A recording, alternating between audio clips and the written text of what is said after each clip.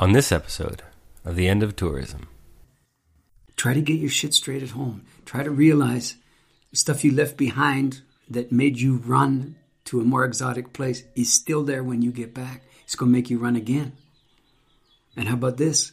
There's indigenous people where you live, right? How come it's not exotic enough for you? So there's no such thing as being right anymore for the likes of me in this world. So we got to try to do something that's direct action. And the willingness to stay home is not punishment for the excesses of tourism or anything else. There's a lot of people in these exotic places that you go to that would trade you in a heartbeat for the ability to, quote, go home to the place that you're going to go. But they won't envy for a second your inability to be there. Welcome to The End of Tourism, a podcast about wanderlust, exile, and radical hospitality. For some, tourism can entail learning, freedom, or financial survival. For others, it means the loss of culture, land, and lineage.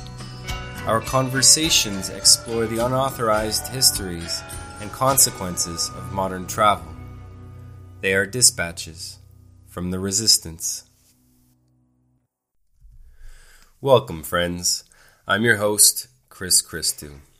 Today we're speaking to Stephen Jenkinson, activist, teacher, author, and farmer. Stephen has master's degrees from Harvard University in theology and the University of Toronto in social work. He is the founder of the Orphan Wisdom School in Tremor, Canada, and the author of 4 books, including Die Wise, a manifesto for sanity and soul, the award-winning book about grief and dying, and the great love of life. In 2015, Stephen created Nights of Grief and Mystery with Canadian singer-songwriter Gregory Hoskins. With a 5-piece band, they have mounted international tours and released 3 albums, most recently Dark Roads and Rough Gods. I first encountered Stephen in 2014 at Choco Soul Traders in Toronto, Canada. In the midst of a life-changing 3-hour-long story, he whispered that in this place they eat teachers. Later on, digesting the fact that I was very much one of the hungry, I decided to join his teaching school in the Ottawa Valley. Since then, Stephen has traveled here to Oaxaca, Mexico, mostly as a pulmonary refugee, as he refers to it. Alongside his wife Natalie and others, I have been witness and accomplice to much of their co-conspiracy here.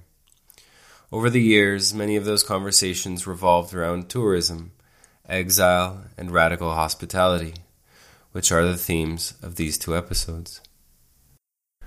Throughout the episodes, you will hear what are cicadas, emerging after a 17-year underworld life in order to die. Their songs, as I've heard it said here in Oaxaca, are prayers to local gods, asking for rain to once more kiss the parched soils of this place. Part 2 is entitled Trauma Intelligence, the Stranger and Radical Hospitality. Well, Stephen, I've had the great good fortune to get to lean on the grapevine of your days and work in the last few months. In that time, it seems you've written and finished a new book with another waiting in the wings. Might you tell us a bit about them, about what you've crafted in this regard? Well, I had idleness forced upon me about a year and 4 months ago or so. And this was particularly troubling for me because not only because I made my living by being out on the road, basically, but it was my life too, not just a way of, paying the bills, but it was a genuine vocation that really came to get me later in life.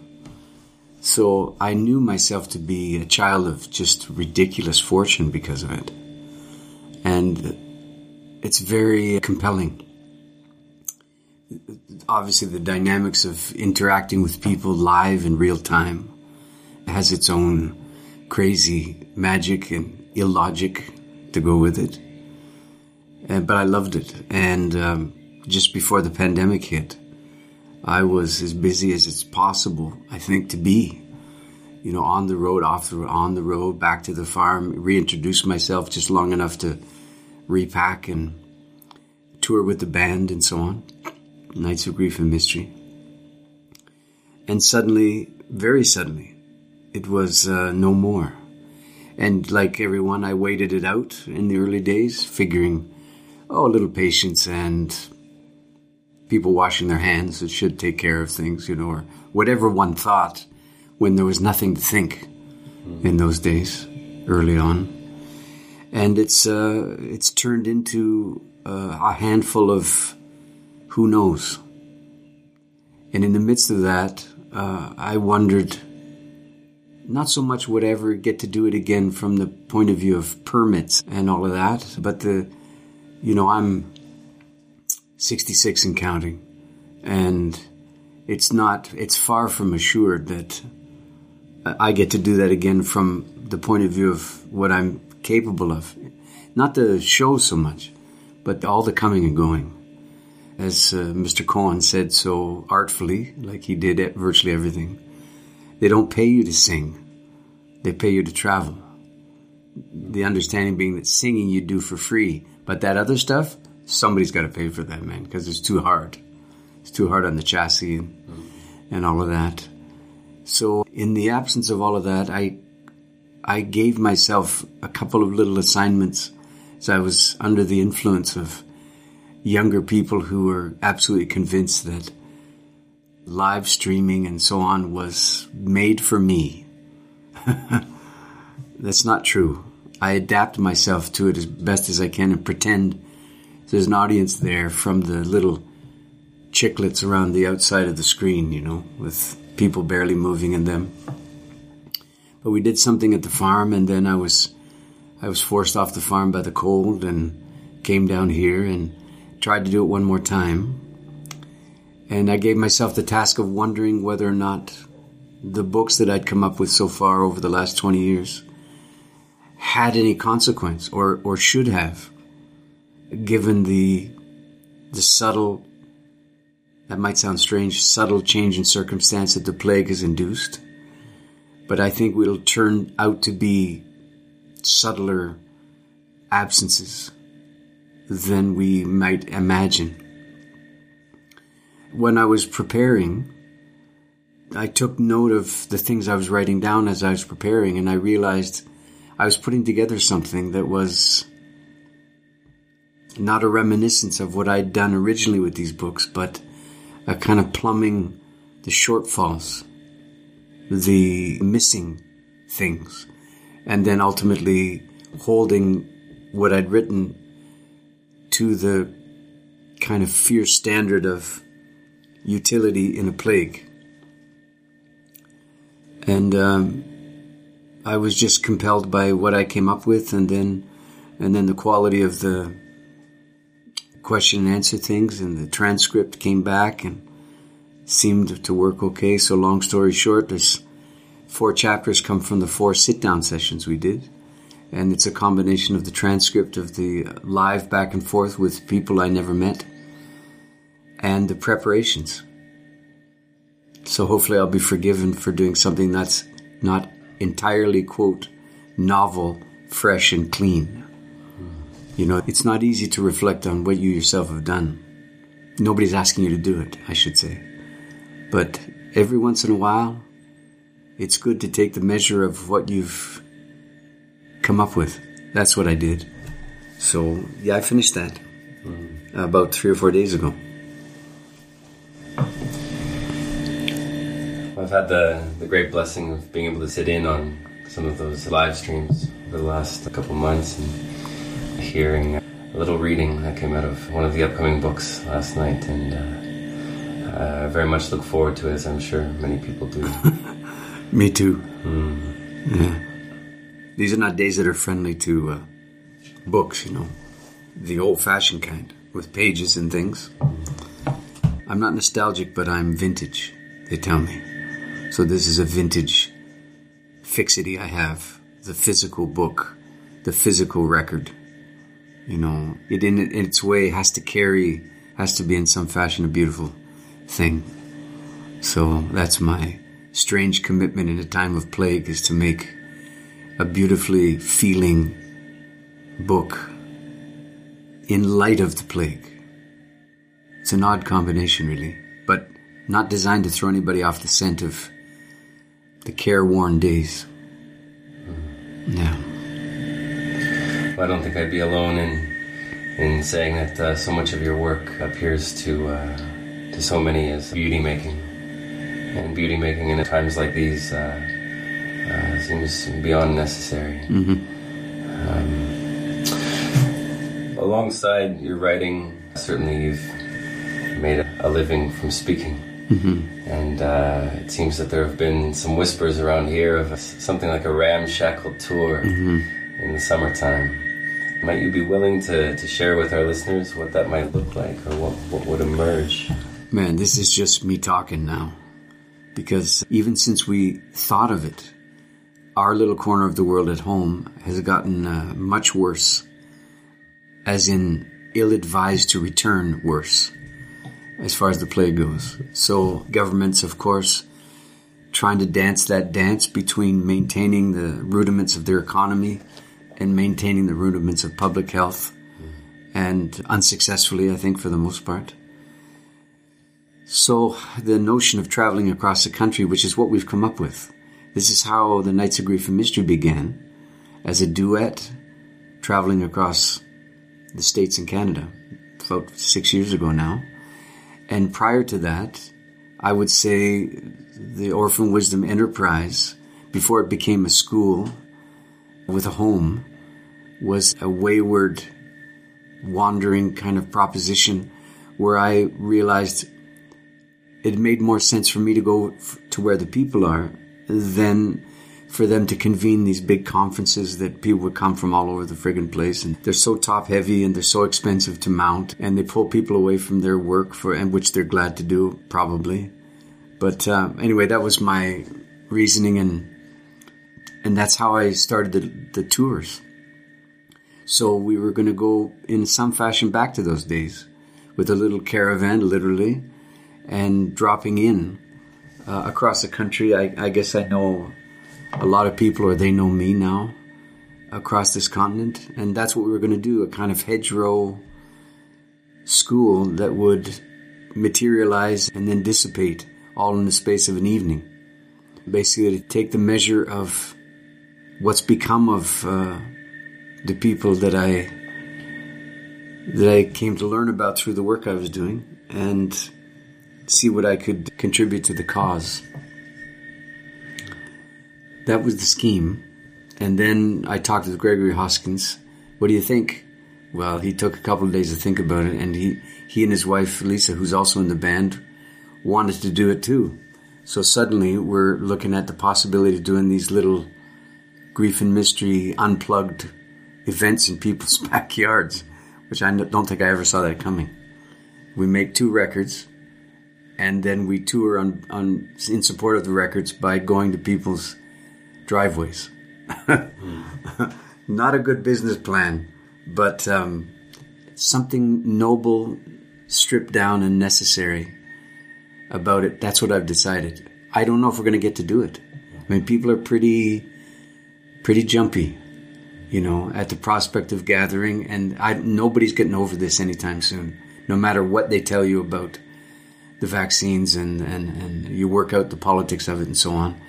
But the basic learned mistrust of your fellow humans, from whom you can die, because of whom you can die, doesn't go away with the mouth coverings and the strange etiquette of standing at a great distance, touching knuckles or something like this. So we'll see. I'd like to imagine that some version of this is responsible and responsive. And that's what I'm holding myself up to towards the latter part of the summer and into the fall. And if we get to do it, some kind of documentation is going to occur, and whether that becomes a film, we'll see. It's exciting, and it's daunting, and it's heartbreaking all at the same time, just to imagine doing it and then what you have to contend with to make it work. People are very nervous about organizing, generally because they suspect my expectations or requirements are through the roof for, the technical side of things. And I just say to them, look, here's what we're talking about. Invite 15 people to dinner, right? Then forget the dinner. That's it. That's what we're doing. So all they have to do is appear, and I'll take care of my end of things. Or if you don't like that image, you're putting together a children's birthday party, and then you fire the kids. That's what it is. We'll see what happens. Well, may all those ventures and dreams come to fruition, and might they bless the days of those who might host them. Stephen, you and I find each other today, as we have in years previous, in this place called Oaxaca, the land of the guaje. The geographies are sets of mostly semi-arid desert valleys, careening towards more desert than anything else.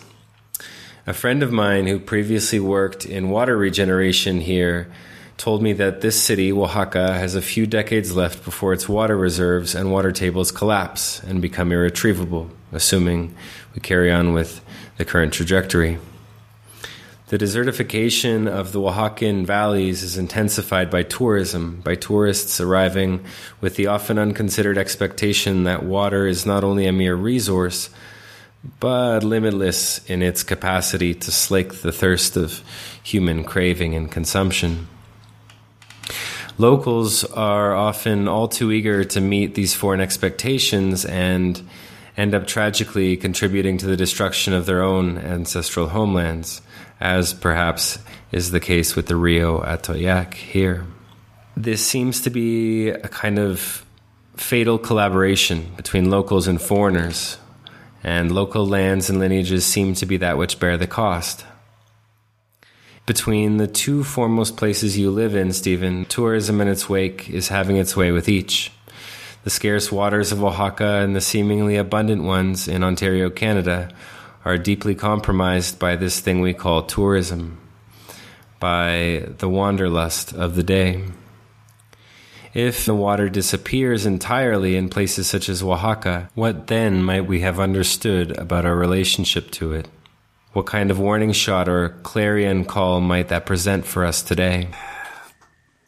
The early part of the question sequence that you asked seems a little bit predicated on the idea that we are catastrophe students. More or less willingly, more or less intentionally, that we learn from catastrophe. You can tell by me pointing this out that I'm going to suggest that that's probably not true. Learning, we should say, is not inherently a redemptive enterprise. I mean, trauma is a kind of learning, and you can't really make the case for its redemptive possibilities. Trauma, no? Trauma is a neurosis that doesn't get tired, by which I mean that it's in the nature of neurosis to overwhelm the present moment with the past, by the past. In other words, not by the goneness of things, but by the sheer inability to proceed. This is a kind of learning, although it's not the kind that you'd advocate for your kids. But this is the kind of learning I think that characterizes the modern age. It's trauma misapprehended. So this is why tourism is a sought-after solution to trauma. In the same way that suburbs are, and development is an attempt to solve the trauma of ectopia. That if you just find another place, if you just develop another place, then there'll be less trauma that drove you to find the place. But you never find the place. You're a homeless person by definition. Your homelessness is there in your seeking, right? You seek the way a homeless person does. That means you have no capacity for home. Your homelessness leads you by the nose to the next solution. So nobody should be shocked that every solution we come up with deepens the problem that the solution was designed to solve. This is the problem with solution-oriented anything, right? Is that the solutions are bastard children of the dilemma that they're supposed to be a salve to. So it's a horrible communion that you've described between homeless people and the people who are seduced by homelessness, masquerading as opportunity. You could call it an unholy alliance. It is.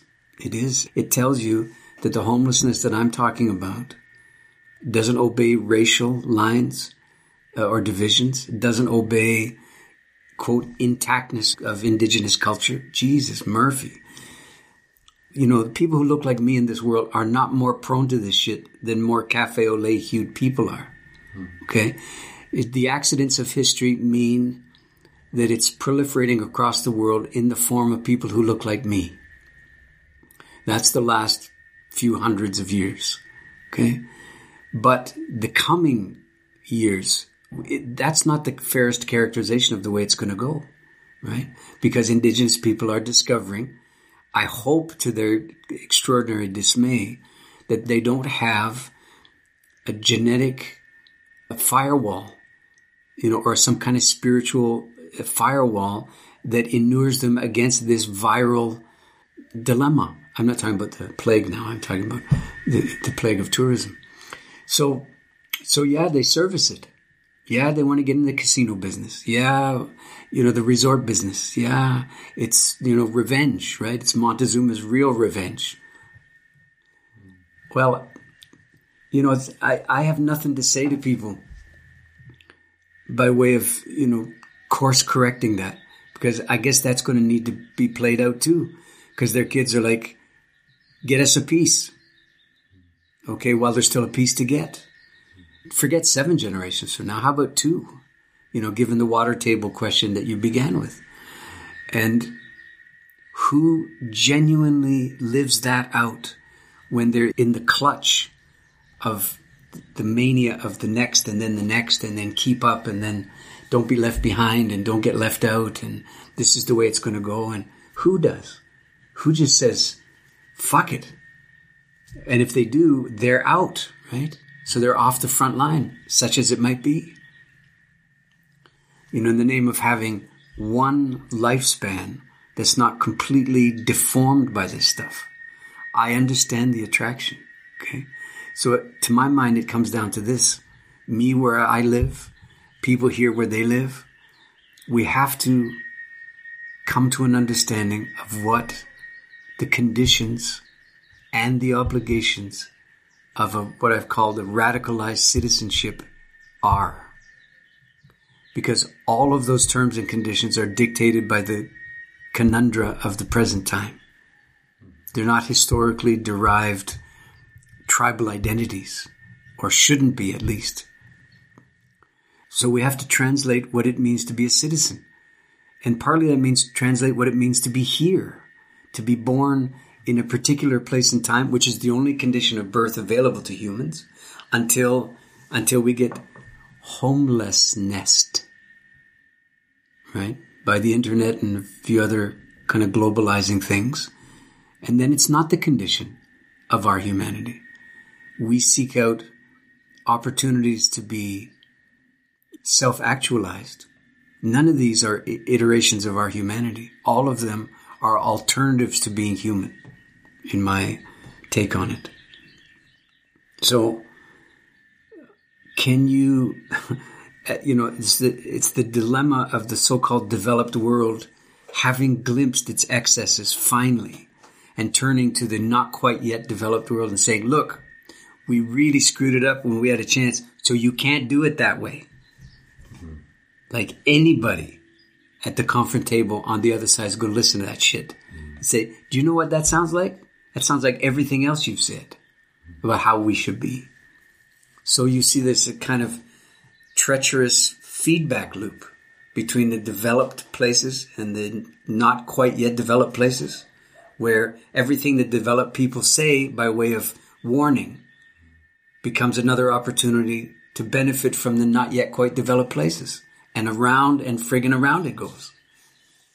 So you can't lead by instruction. You have to lead by example.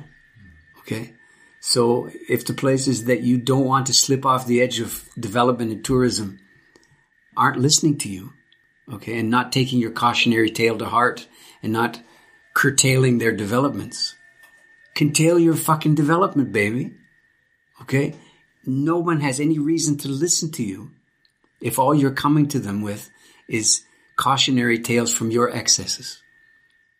You're still performing your excesses. Okay, there's your credibility gone. Right? So, and this is not true at the level of NGOs and the rest. I shouldn't say it isn't. It's not only there, these obligations to see things this way and do this translating. It's at the level of trying to converse about this stuff and recognizing your prejudices about progress evil. Well, where did that come from, progress evil? It came from the progress you've identified as evil. It's no less evil. Yeah. To demonize progress is no less demonic than the progress you're demonizing. Huh? So what are you left with? You're left with translate. You're left with, what does it mean to be a citizen? Enough already with the rights. The responsibilities outweigh the rights in a troubled time many times over. Right? You claim to be awake. The sound you make upon awakening in a time like this is not hallelujah. It's not I get it. It's not amen. It's not finally. It's not I'm ready. It's a sob.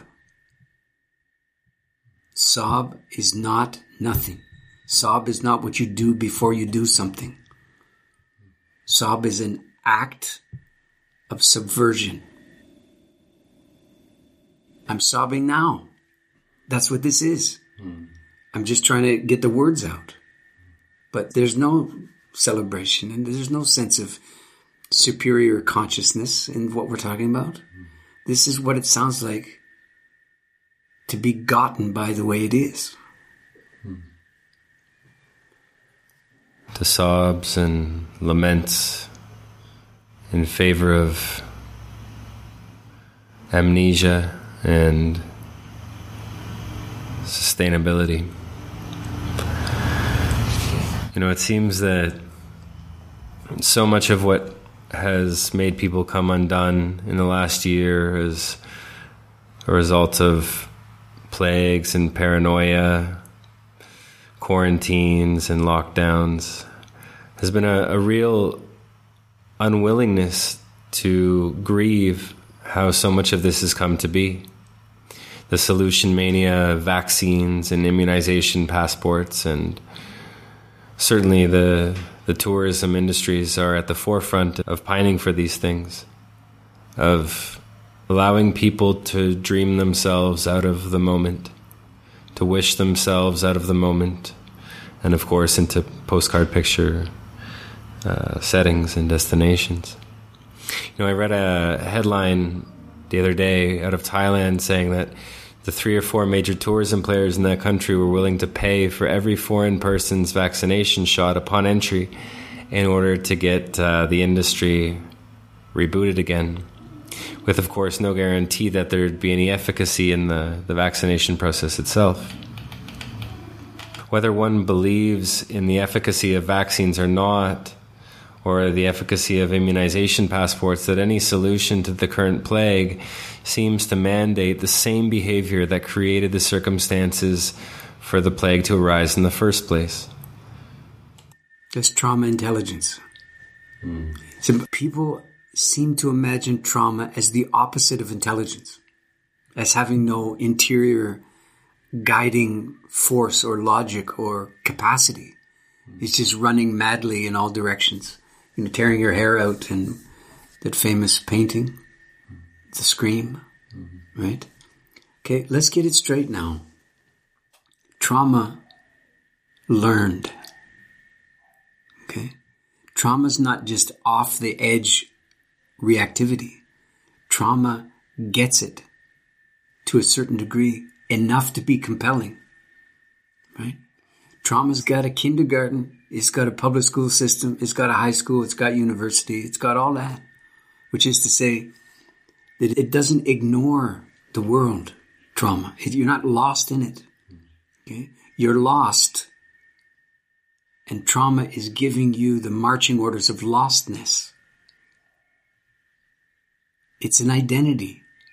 And in this identity-prone, desperate time, it's no surprise to me at all that trauma has got a lot of takers. And people self-identify that way. And there's a certain kind of victory, shrill kind of victory song in that claim.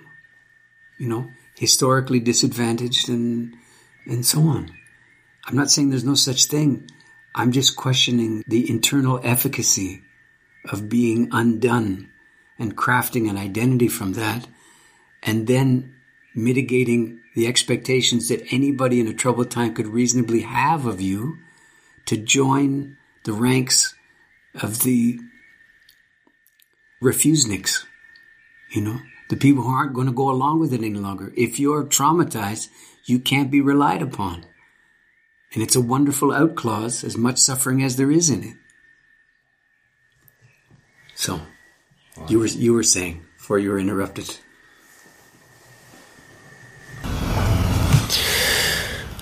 Wow.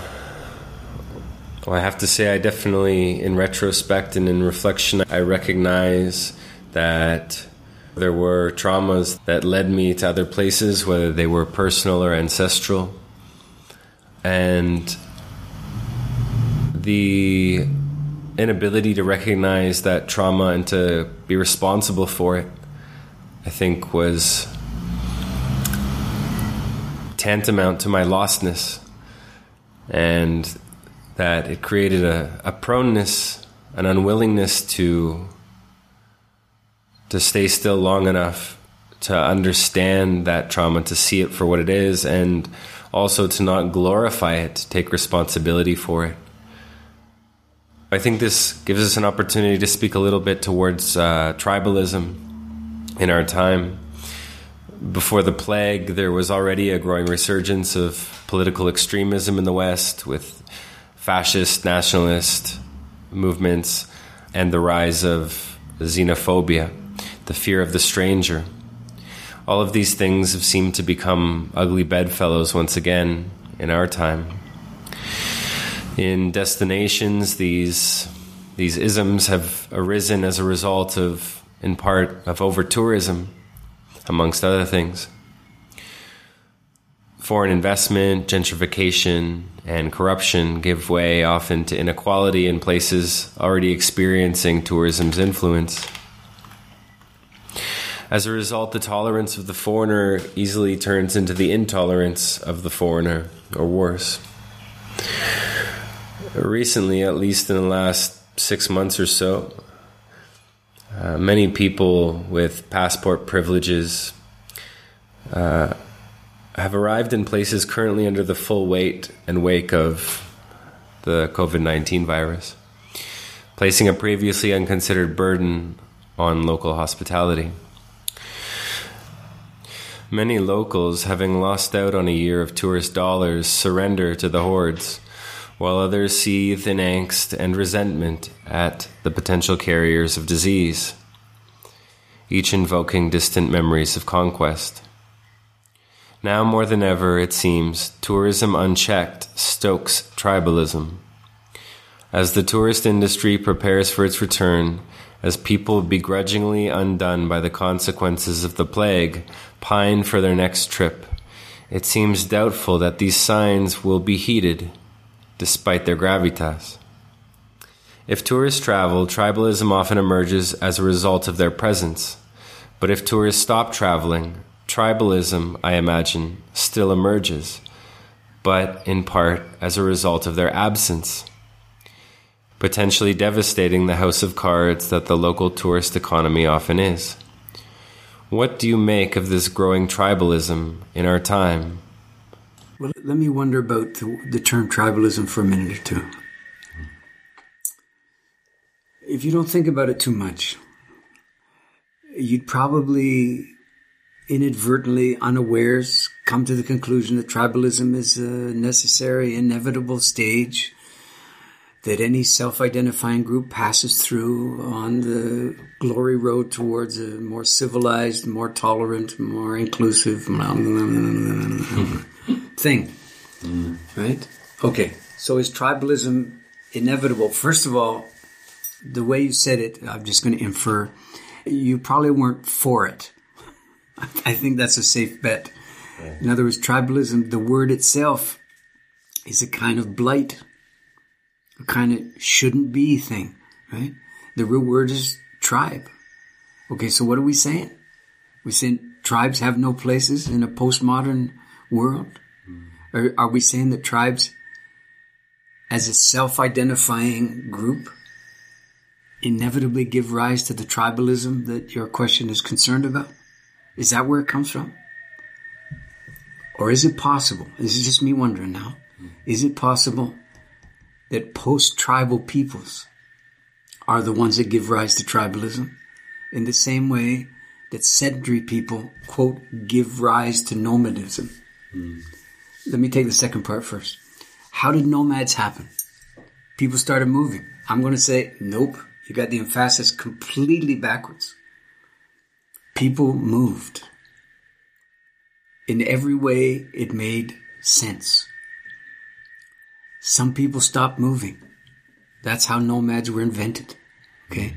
By the outliers and the unconscientious objectors to the thing. That's how things appear very, very frequently. So we look at the chicken scratches in the dirt and we read it backwards from how it actually was. So why did people start moving? No, it's why did they stop?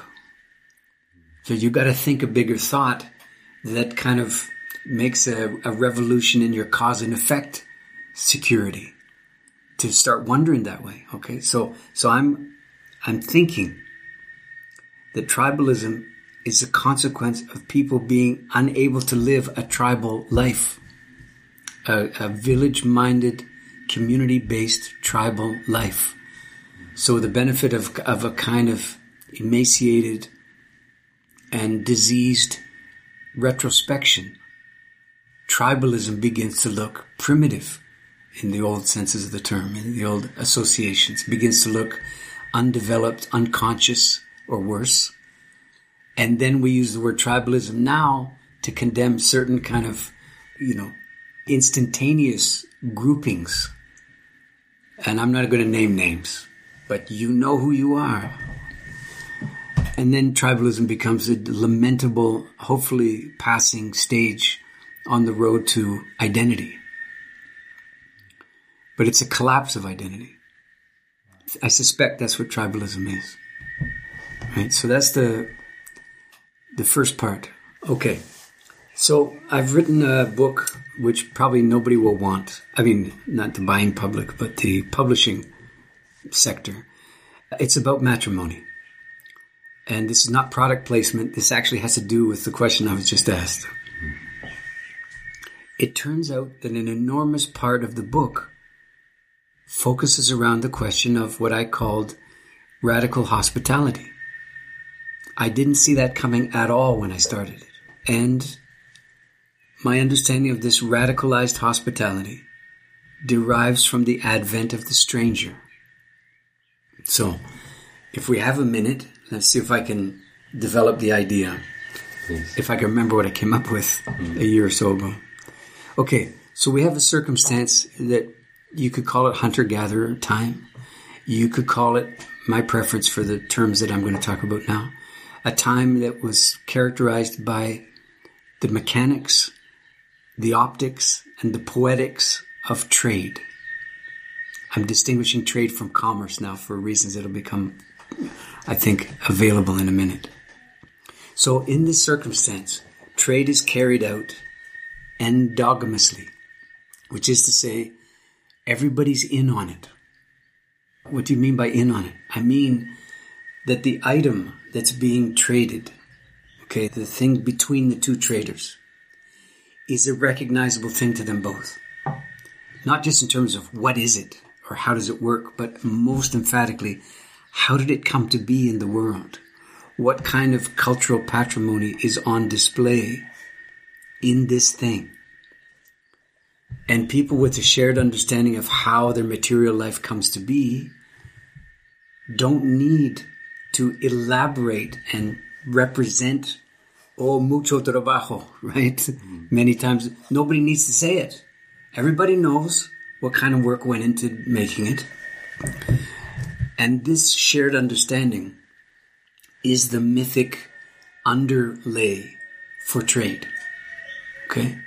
That means, though we may not be known to each other personally, or even in terms of our kinship group, but in an extended kinship situation, we're recognizable to each other, but partly by how we dress and our material culture, which we share, both in terms of literally trading it back and forth, but we're trading value. We're trading worth. That's the better word, worth, right? And worth is what informs our practice. So then, based on that, what would a good trade look like? That you didn't have to pay much? Would that be a good trade given this? Not likely. A good trade would be characterized by the willingness to trade with the same person again. Now, where does that come from? From the sense that you really took them this time. But wait, the willingness has to be reciprocal for it to happen. So the guy that you ripped off is not likely to want to do it with you again. So by definition, in a trading life, that's the disaster and the collapse of the etiquette of trade. See? So my point here is that the way by which it's undertaken is informed by a willingness to be governed by what's at stake in the trade. Right? Not what's on offer, what's at stake. And what's at stake is cultural continuity in the form of trading. Okay. So things changed. We know they changed. And oftentimes people refer to urbanism as one of the key markers of this change. So let's go with that for a minute. And we're asking the question, what happened to kinship? What happened to trade? How did it become commerce? And what has this got to do with xenophobia? So what happens sooner or later is you're engaged in the, let's call it the ghost activity of trade. You don't know that it's become a ghost activity. Why not? Because you've tried to adapt the poetics and the mythic sphere of trade into a circumstance where the person on the other side of the goods from you is unknown to you in any way at all. This is the advent of the stranger, right? And the stranger comes into our lives in these days in one of three ways, it seems to me. One is by war, one is by misadventure on the road, and I'm talking about the third one, trade. Trade is trying to survive the advent of the unknowability that's there between us. That's manifest in, you're trying to trade me something that I don't recognize. I don't know what it is. I don't know how it came to be. And it doesn't mean I'm not attracted to it. But I can't traffic in the old etiquette. Right? Because I can't translate the familiarity. I can't translate the mythic responsibility I have to my ancestry to conduct myself properly and respectfully in this arrangement. So I have to do something else. And the something else we could call commerce. And this is the advent of proto-currency. So instead of a something, we have something between us that stands in for the something, that's a surrogate to the something, right? Ultimately, you have currency that has no material relationship to the things you can buy and sell with it. They're separate. Okay? And that separation was very hard psychically on human beings and continues to be so. So I have this hilarious circumstance. I used to have a school. God willing, I'll have one someday. And in this circumstance, people, usually they're of your generation or younger, and they'll offer me a work trade option, as they call it. See, the word trade is there again, no? Yeah. Don't say work commerce option. Nobody's ever said that. Why? Because they're imagining that they can get back to the good old days if they just get the money out of the thing. So I said, well, how do you want it to work? And they say, well, I've got this thing to trade for going to the school. Really? What is it?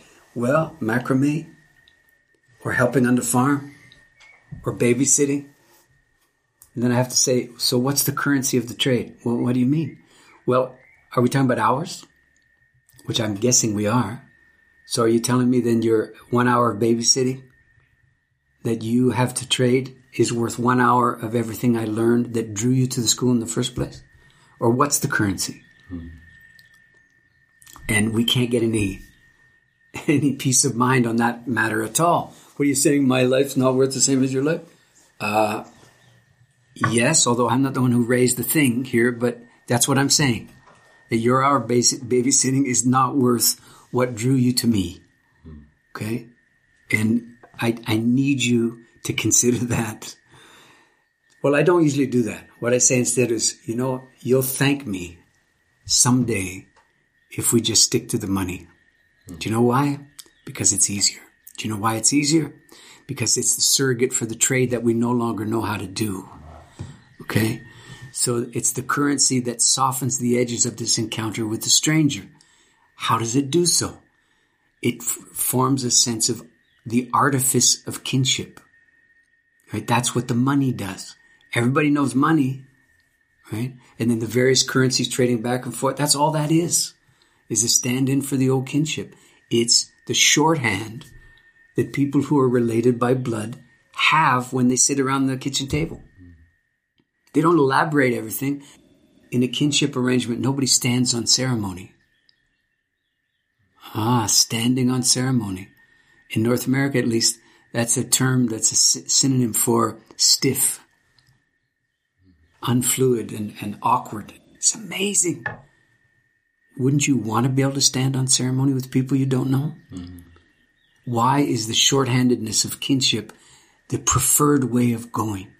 Answer is because it vaguely reminds us of a time when there were no strangers and we were able to operate that way, right? So it's a kind of wicked nostalgia.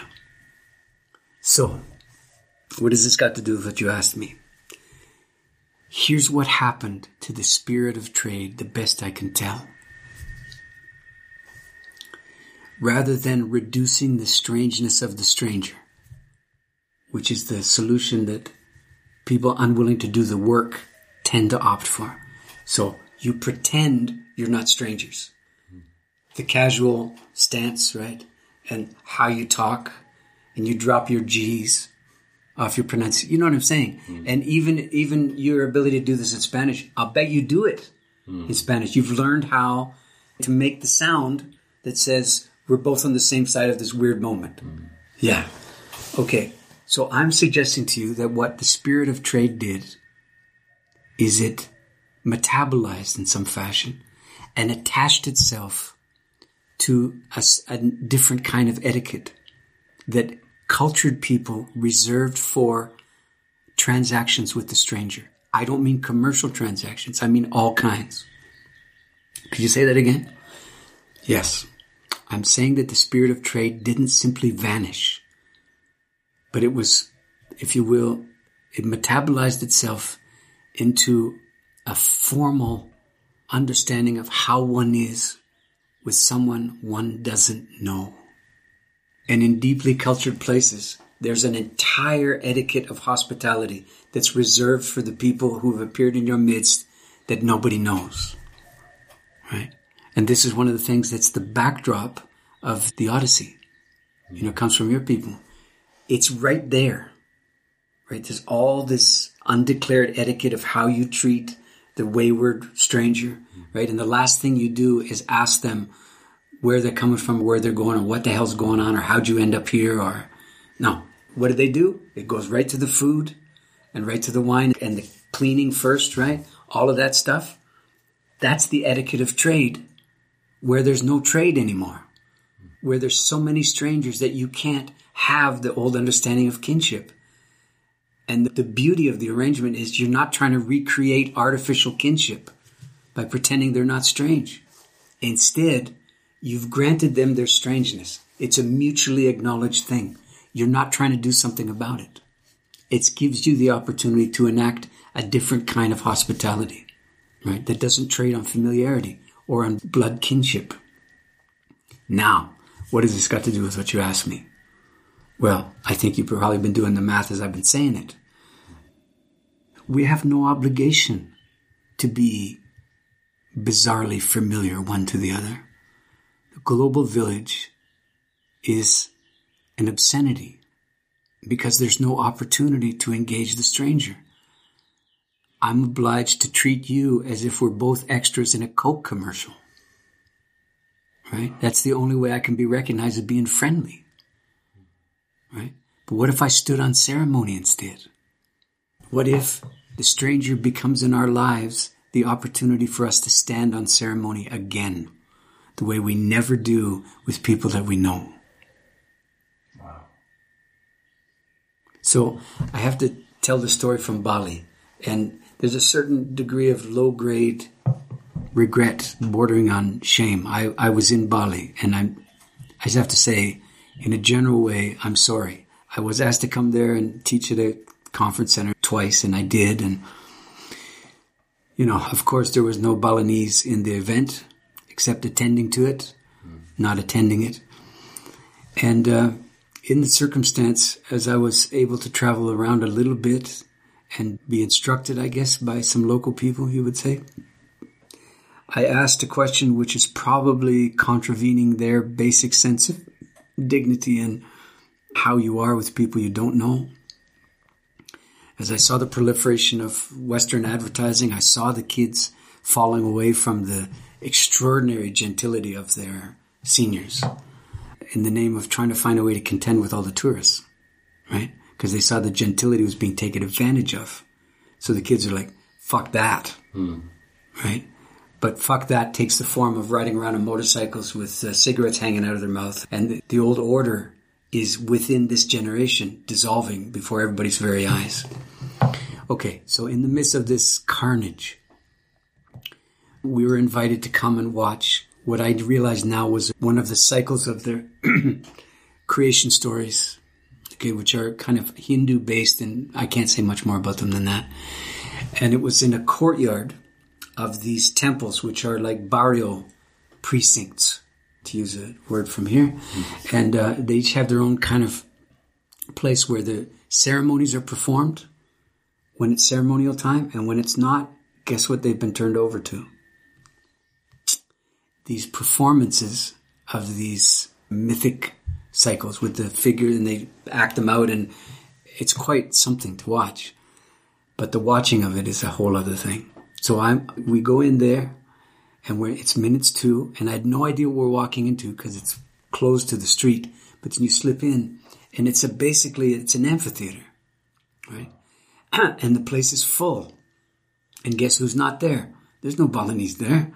No, this is like tourist central. Okay, and I go there, and we're in the forecourt of people's temples, and these places are extraordinary in so many ways, but they're cosmogonic in their architecture, right? So you're in a universe, right? And so what's the etiquette? Okay, to my mind, I'm a guest. It's not even clear I should be there, but they're doing it. So is this some kind of acknowledgement that this is okay, or that they've worked out the spiritual wrinkles or the cultural dilemmas? Or okay, so it's just a horrible quandary that you don't know how to act. But you say to yourself, if I keep myself from this, I'm pure and I'm uninformed. Okay, if I go and I conduct myself as a guest, maybe I'm less uninformed than I was, which is where the story comes from. So what happens? I will go and sit down. Chris, everything that's caused you to write this book was there. Okay, in this courtyard. It was so unthinkably vino. Okay, you got ladies with virtually nothing on the top of them, right? In these people's ceremony. You got people selfieing till the cows come home before the thing happens, during the thing. Of course, they got flashes, right? So there's all that going on while these people are trying to conduct their thing. No, and I'm sitting in the middle of this, and they're drinking, and the booze is flowing, the whole thing. It was pretty distressing, let's just say. The next day, the guy who recommended to me is a local man. I couldn't not ask him. I basically told the story, not that I needed to tell him because he knew what it looked like. And I just said to him, how do you make your peace with this bad behavior? Because that's what I saw. I saw extraordinary levels of grace by the performers and the locals and the guides, and no grace coming back. How do you do it? This is what he said to me. He said, well, we invited them, didn't we? So it's not for us to tell them how to behave. That's what the invitation does. It invites the person, not the rehabilitated person. And he didn't go further to say, and this is our secret programming for rehabilitating the tourists, that if we treat them with enough kindness, they'll just go kind. He didn't say any of that, and I'm not sure it's there. I would say instead that this is an act of cultural survival in some fashion, that they're trying to survive modernity, and the way they're doing it is staying true to their sense of grace under pressure and dignity in the marketplace, if you will. And if it doesn't come back, so far in that generation, it hasn't compromised their dedication to their own take on what it means to be civilized people. How long can that possibly last? I don't know. I can't see it lasting a long time. In other words, if they're going to flame out as Balinese people, I would rather say they're going to flame out as Balinese, not as globalized citizens.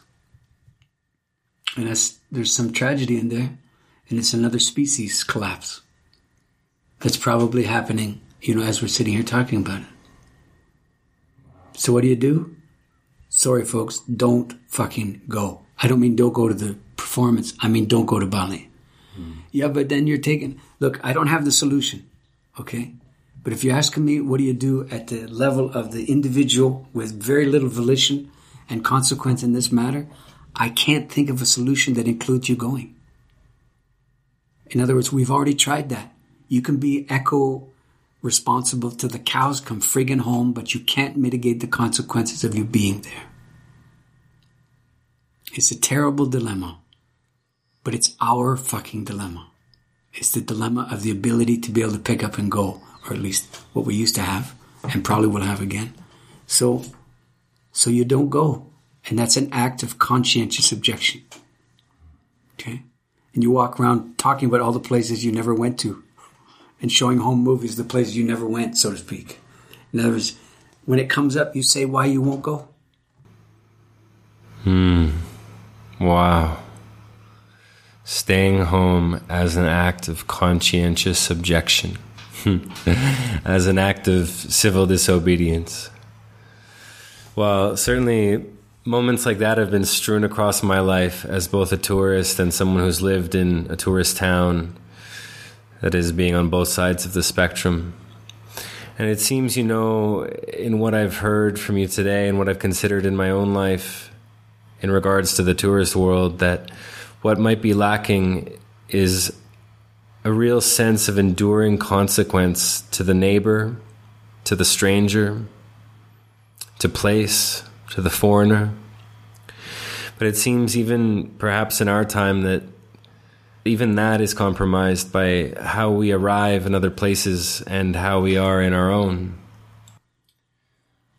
You can only be so good when you're caught up in this web that we're trying to describe here. And your personal intention is just not that consequential. So the motivation is not what you lead with. You lead with an acknowledgement of the consequence. And that's going to mitigate your behavior in a way that feeling justified by virtue of your intention will never do. It'll never mitigate your behavior because you're pure of intent, you see. And that somehow absolves you from being a tourist. How can it? So, little example. I just doing an interview last week, and it's the good old death and grief interview. And somewhere in there, so you're in Oaxaca, yes I am. And so you're there a little bit involuntarily because of your health thing. Yes, that's true. So listen, given the fact that you've got so much interest in death and all of that, what have you noticed in attending their Day of the Dead thing? I said, I don't attend it. You mean you haven't had the opportunity? No. I mean, I would never go. Why would you never go? Because what makes you think anybody who's trying to do that work needs an audience of non-participants? That's why. Because what happens is they start looking at what they're doing through my eyes. Anybody does. What does it look like to somebody who doesn't know what they're looking at? That's what it becomes now. Right? So the least I can do for their Day of the Dead is not participate. It's the least I can do. So I have no idea what it looks like, and I never will. Am I secretly desirous? No, I'm not desirous. I genuinely believe that it's better without me. And by extension, anybody who looks like me. And do I think we should just transplant a Day of the Dead to where I live? Nope. We got to do something else that acknowledges our history and our, almost lack of history in these matters. Not by piggybacking on somebody else's.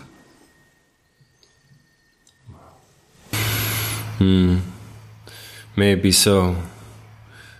May we slowly and surely come to a way of understanding ourselves viscerally as people of deep consequence in the places that we live and in the places that we travel to. Now, Stephen, we've certainly asked a lot of you today, and I'm very, very grateful for your time.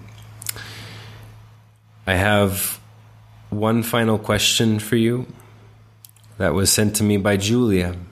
And Julia writes, I come from a country that depends and endorses tourism greatly, often to the detriment of its places and traditions.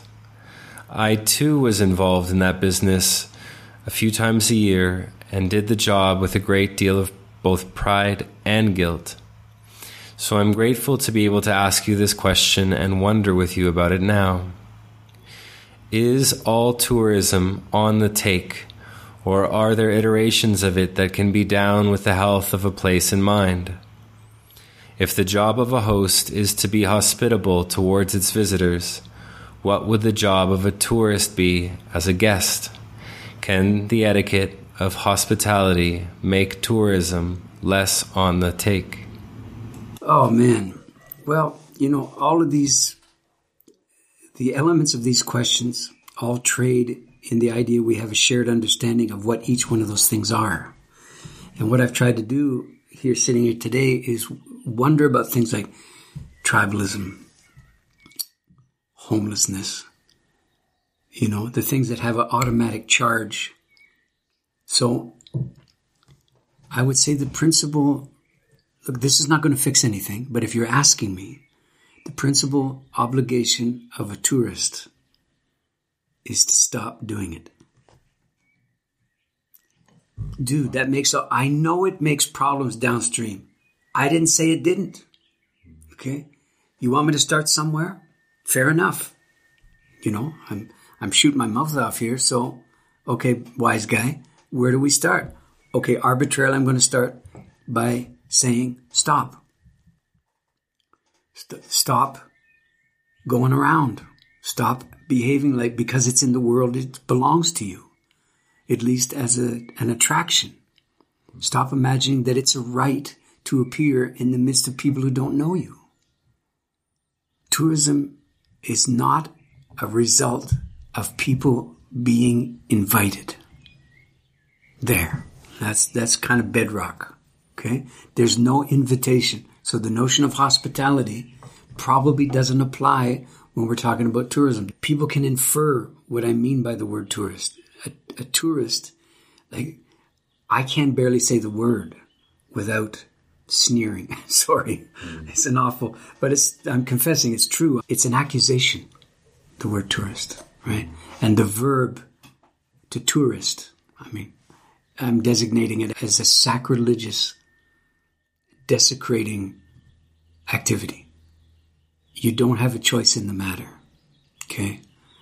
Inevitably, somebody who looks like me goes to a place where people don't look like me. You become money. And you can bitch and moan about that and talk about how dehumanizing it is.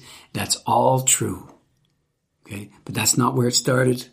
And the trick is not to get everybody to see you differently so that you're not money to them anymore and you can be a three-dimensional human being like you want to be and be recognized and respected. Come on now. That's not why you're there. You know that's not why you're there, and that's not how you got there either.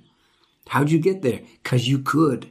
Because the bullshit luck of birth conferred upon you that particular likelihood. And so you act on it. I'm not free of this. I've done it myself. This is where the acknowledgement's coming from. And you get there, and you can't undo that matrix. Because you will forever be money to them. Do you think that's undignified? I understand. You don't want to be treated that way. I get it too. But that doesn't mean you're not money to them. That's what you are. Would you walk away from a fool and his money? The song said. Well, a lot of local entrepreneurs are not willing to do it. Okay, because it's you or what? A hole in the ground somewhere maybe. I don't know. But are you telling them they should go back to the plow? I'm not saying what they should do. I'm not talking about their end of things. I have no idea how to work it out on the, let's call it the indigenous end. I really don't. It's not for me to say. But the people, that look like me in this world, we have an obligation to retroactively earn the privilege that we're born to. Okay, that doesn't mean cleanse it so it's no longer injurious in the world. It will be injurious in the world. Iniquity by definition is injury. Okay, so what do you mean? Aren't you supposed to absolve yourself of privilege? Well, you friggin' can't. Come on now. Okay, you could be a poor person in a privileged country. It doesn't mean you're not walking around with it too. Okay, so then you earn it by saying, there's many things I could do that my privilege confers upon me. After some careful analysis of the circumstance, I realize I'm powerless to contain the consequences. Okay, so now what? Stay the fuck home. That's what. And do what? Twiddle my thumbs and look out the window like it's a quarantine? Okay, that's not the worst thing. That's what monastics do all the time. But you could do this with your unsought idleness. You could stop looking at your being at home as the booby prize for not being able to travel. And you could start looking at your home as the privilege that you're trying to escape. And you could look upon it as now your home is asking something of you. And now you can hear it ask, which when you're seeking distraction from it, you could never hear. Okay? Now, you're born to it by the historical accident of mass immigration and so on. I get it. Me too, where I am. Then what? Well, you're not likely to be able to gain acknowledgement or recognition from the people you're secretly trying to spare by not going. Okay, you're going to have to live with no positive feedback loop as to whether or not this fit of conscience benefits anybody. I didn't say it was a benefit scheme. I said, withhold your hand. Okay, because the application of your hand is already documented. But the withholding of your hand, I know there's going to be terrible adjustment period to the waning and finally the collapse of global tourism. I mean, I know. Casualties? Yeah, sure. There's casualties for something that shouldn't have been not being. Okay, so that's one of the things we live out. We don't say, now that I figured the right thing to do, there's no casualties. And there's no downside. It's mostly downside. That's what trying to change shit means, which is why shit doesn't change very often. Because there's too much downside to cope with in the short term. And no politician has got the balls to be a long-term politician. There's no such thing as a long-term politician. So they can always operate in the sense of upside, right? And that can be their pitch. So who's going to be the politician for no more tourism? Nobody is. Every politician is going to be like, tourism, come on now. It's the easiest money there is. Oh, it's easy, all right. It's easy money. But, okay. So don't go, stay home. Call that your act of civil disobedience, right? Try to get your shit straight at home. Try to realize stuff you left behind that made you run to a more exotic place is still there when you get back. It's going to make you run again. And how about this? There's indigenous people where you live, right? How come it's not exotic enough for you? Right? I know this is accusatory, the tone that I'm taking now. I don't know how to avoid it, okay? If it puts you off, I understand. But being offended by the tone I'm taking is not the same thing as being right. Right? So there's no such thing as being right anymore for the likes of me in this world. So we got to try to do something that's direct action. And the willingness to stay home is not punishment for the excesses of tourism or anything else. There's a lot of people in these exotic places that you go to that would trade you in a heartbeat for the ability to, quote, go home to the place that you're going to go. But they won't envy for a second your inability to be there.